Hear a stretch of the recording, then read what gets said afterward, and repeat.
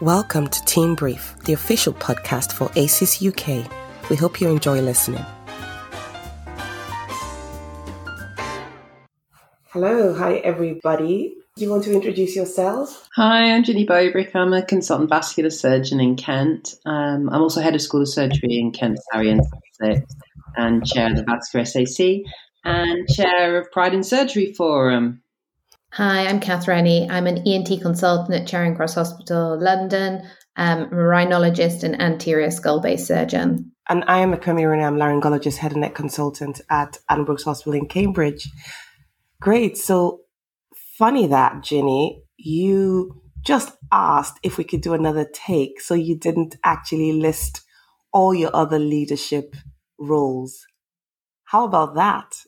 Yeah, I guess it's just, it's that issue about not wanting to be showing off or bragging or making ourselves to be more, whereas I guess I should be proud of those leadership positions. I don't know, is that part of my self-imposed imposter syndrome, or I don't know why that is. I guess it's just not wanting to project too much.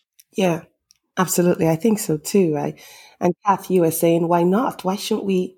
I think my comment was, I don't think the men would have thought about that in the same way, Ginny, and a man would definitely have listed his titles, or almost certainly. And I came about the same thing when I worried about calling myself a skull-base surgeon. I've been doing skull-base surgery for years now, and it wasn't until Prof. Saeed took me aside and said, well, you are a skull-base surgeon. You can call yourself that. And why did I need to be reassured? I should be able to own it if that's what I'm doing. But maybe I do feel some imposter syndrome in it, and I haven't owned it myself.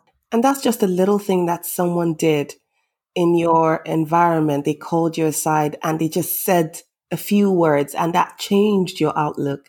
Those are the kind of things we're looking for people to do: identify, highlight, and say something.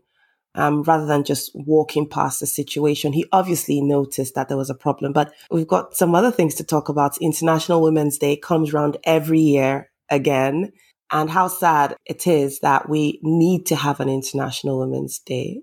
But I think also how necessary in the age that we live in. What do you think are the pressing things right now in our professional life that we need to talk about? If you could pick one, what would you talk about? I think picking one's quite hard. I think we're aware of most of the issues, but I think reading the Kennedy report was quite a shock to me. Whilst I'm aware of a lot of the things that were brought up in it, that seeing them stated there and listing what everybody's thoughts were and experiences were was really eye-opening to me, that we really are in not a great place for what we'd expect at this time for women in surgery. I don't know what your thoughts on the Kennedy report were and how you felt the college represents women in surgery. Ginny?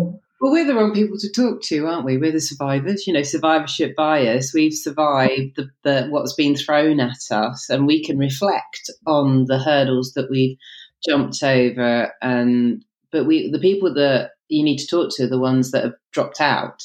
Who decided that they didn't want to pursue a career in surgery because they didn't feel it was going to be flexible enough for them if they wanted to have children or be parents. And that's whether that's male or female in regards to being a parent and having a profession.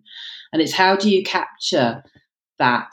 Because that's what you need, but it's really hard to capture that information.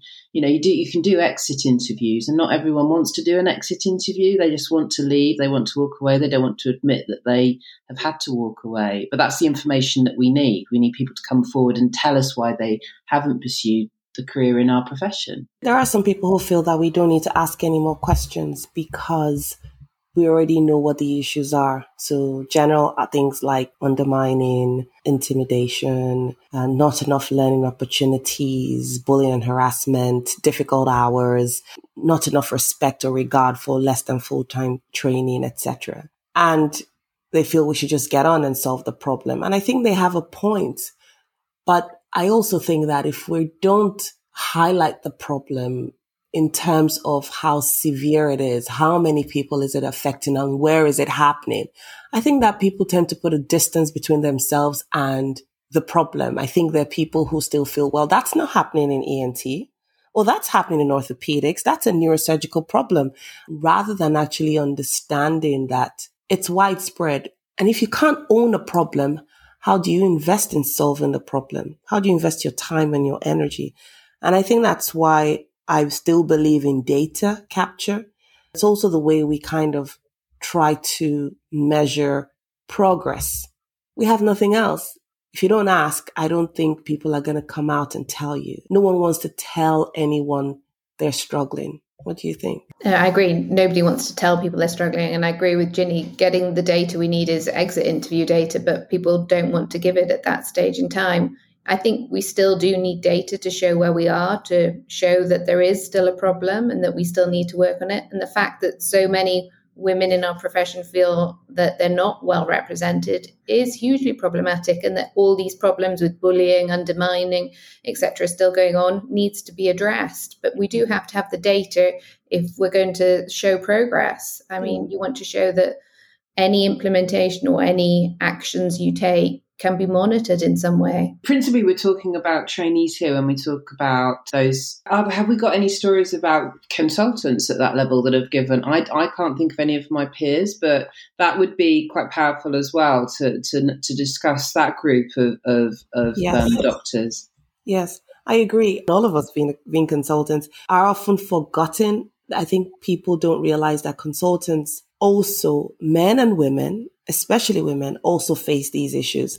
And we face it across the board. We face it whether or not it's a peer or a senior manager or even from trainees. And it's harder because to respond as a woman to bullying and harassment, well, that's to put crosshairs on your back, isn't it? Then we start to see how you can be judged for your responses. We talk about how a man can have the same responses, but will be judged differently. That's the, if you're aggressive if you're a woman and you're assertive if you're a man, isn't it? That's Absolutely. That whole scenario. And oh my goodness, yeah. We've all been there, haven't we? Been told we're aggressive, but if we were a man, we would have been called that. You're allowed to talk in a very different way. Yes. And it's not right. In theatre, I always say please and thank you. So when I'm asking for instruments or being handed instruments. But if you go into theatre with a man, they don't always ask that. I can be quite shocked. It's taken and it's fine.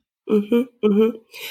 And Kath, remember you saying about you being a skull-based surgeon, do you find sometimes that you are unable to impress upon people how sick your patients can be and how much they require close observation? Do you ever feel that you are taken as seriously when you're in that environment of managing your patients?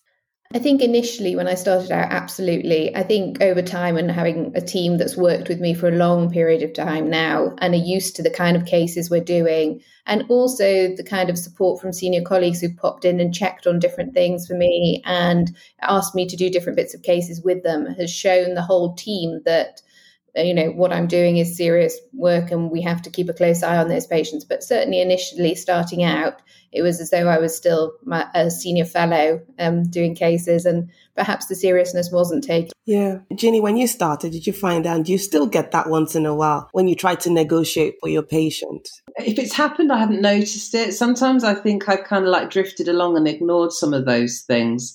I've been qualified for over 30 years now, and I can see the improvement. I mean, not so in how women have been treated. You still get the questions when you're with patients about who's going to do the operation, and they allow you to operate, and that's still happening now, and that hasn't changed. So I think we've definitely got scope for educating patients about gender diversity amongst surgeons. But I haven't, with my colleagues, that hasn't been the case. The bit that has annoyed me with at work is the untitling. I get really upset about untitling now. Yeah. And it's got me into trouble as well. But it used to not bother me. But now as I'm more senior, I can be the most senior surgeon in a list of other surgeons, and I'm the only one with my first name, and all the other surgeons are Mr. or Professor, and there's me as Ginny, and it's like, but I'm more senior than all of them. Absolutely. And it can seem like a really minor thing, but actually that's quite a big thing to be untitled like that. And I never used to correct people, but now I do. And on a ward round once, I had a female trainee say, I'm really glad you did that, because now I'll have the confidence to correct people because you did. So maybe it's important to us, but it's those people that are watching us as well. And for them, that's reassuring to have us correcting people. I have a real bugbear about untitling. Likewise, I have a bugbear about it. And I think that sometimes untitling for me is also a cultural thing as well. It's worse because I see they don't do that to my male colleagues. It's always Mr. That's where I was going to come in. I don't mind people calling me by my first name at work as long as it's equal and everybody is by their first name. Yes. My problem is when it's Professor, and Kath are going to be doing your operation. That's where it bugs me. And that's where in front of a patient, I don't think that's correct, because that makes me sound like I'm the little helper there to help out. Rather than doing the majority of the operation with two other people coming to do small parts. So that's a bit different. I think so. And I think it is very much what people want, and asking doctors what they like. Within titles, obviously for some people they want to be doctor if they're non-binary or genderqueer, and they're not comfortable with very binary being Mr. or Miss, and they may use mix as well. But it's the actual not treating people equally and not giving people the chance. It's where language is so important within everything. And I'm one change I see is that people are noticing that language is much more important in the language that they're choosing and being more careful about that, I feel.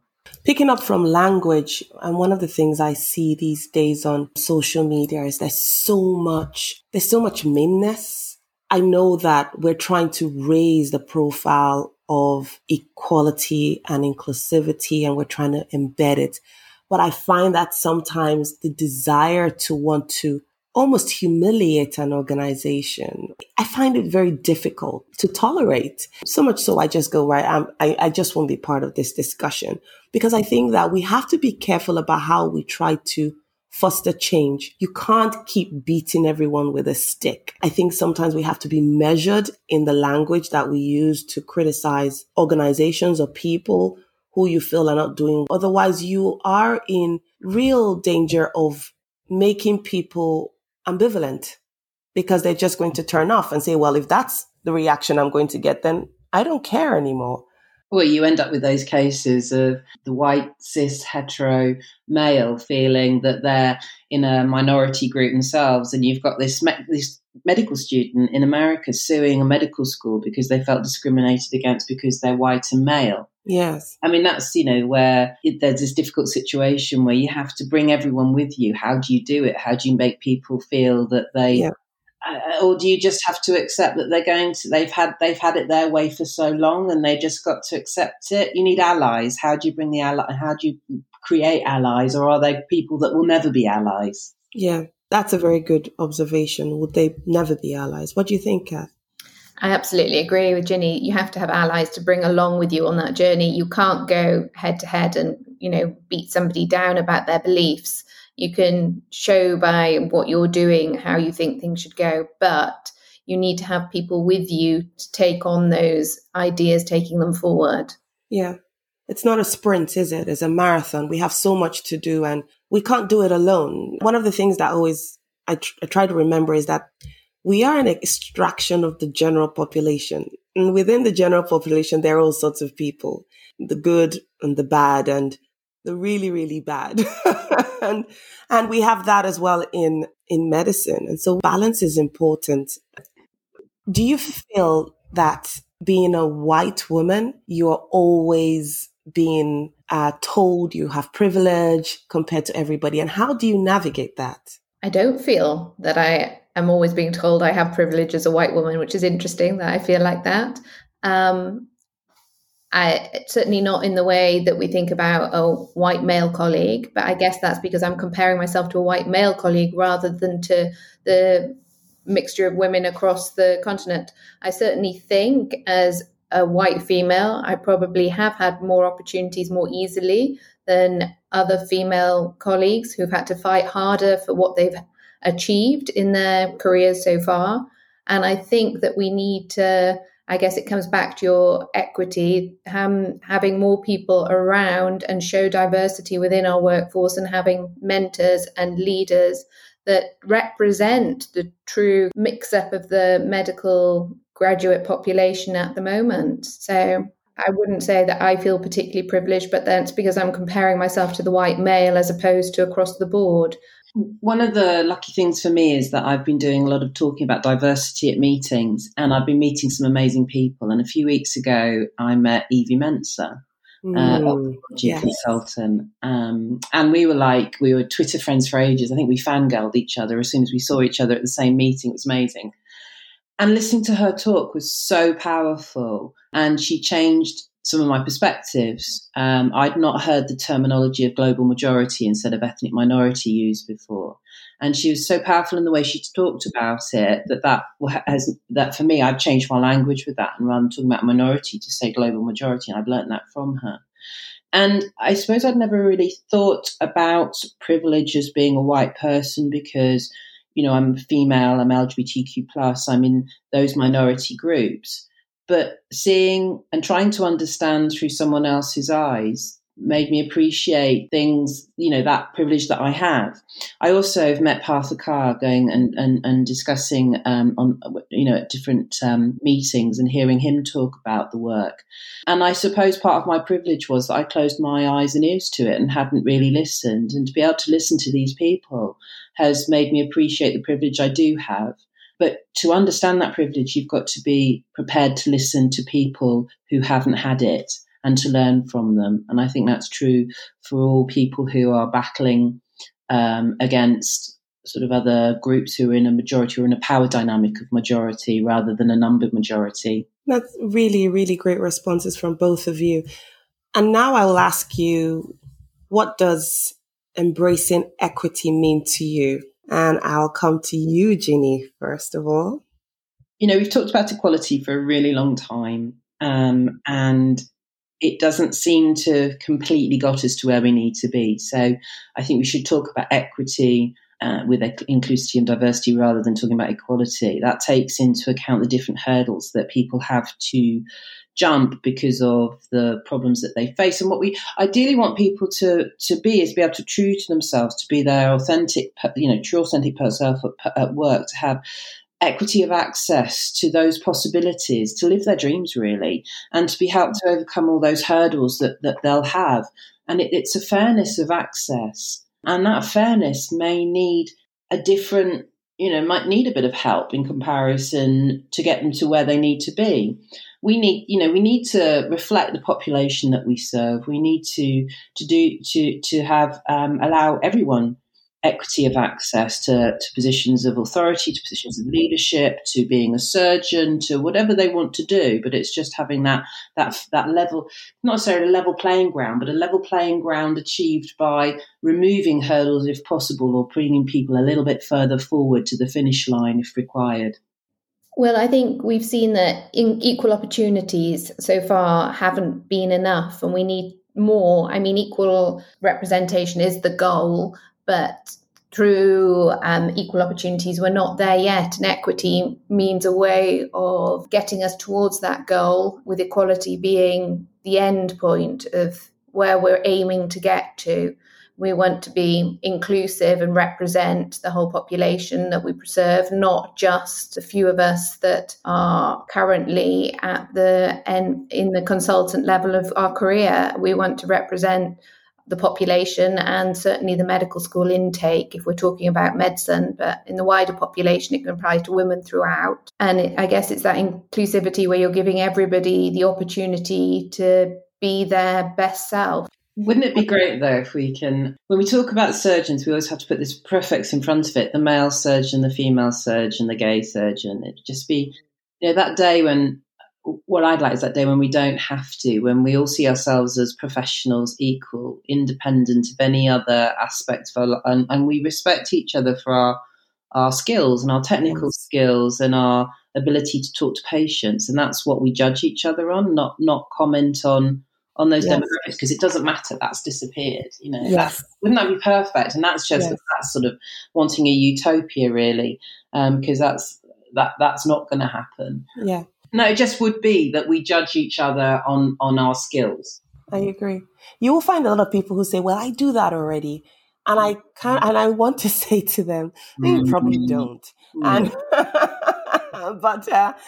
but when someone's saying there's an issue, before you jump to saying, I don't see color or I don't see gender, or no, you need to stop and listen first of all. But if you say that, because we, that's not admitting that you have an unconscious bias. And it's ingrained in us. We all have it. And you've got to accept that you've got unconscious biases, because if you say that you don't do it, you're not acknowledging that you've got them. And then you can work on that and you can change that. So you've got to confront the fact that you do, and then move on from there. I agree. So we've had quite a great conversation, I think. Thank you very much, ladies. Any last minute comments to the people listening? Thank you for listening. Great. A little chit chat on an evening discussing it, and it's been really great to spend this time with Kath and Ekpemi. I've enjoyed it. Thank you, Ekpemi. Likewise. Thank you. Thank you.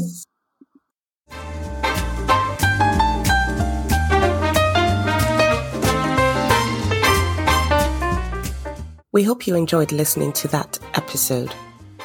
Please contact us via our website, www.aces.uk,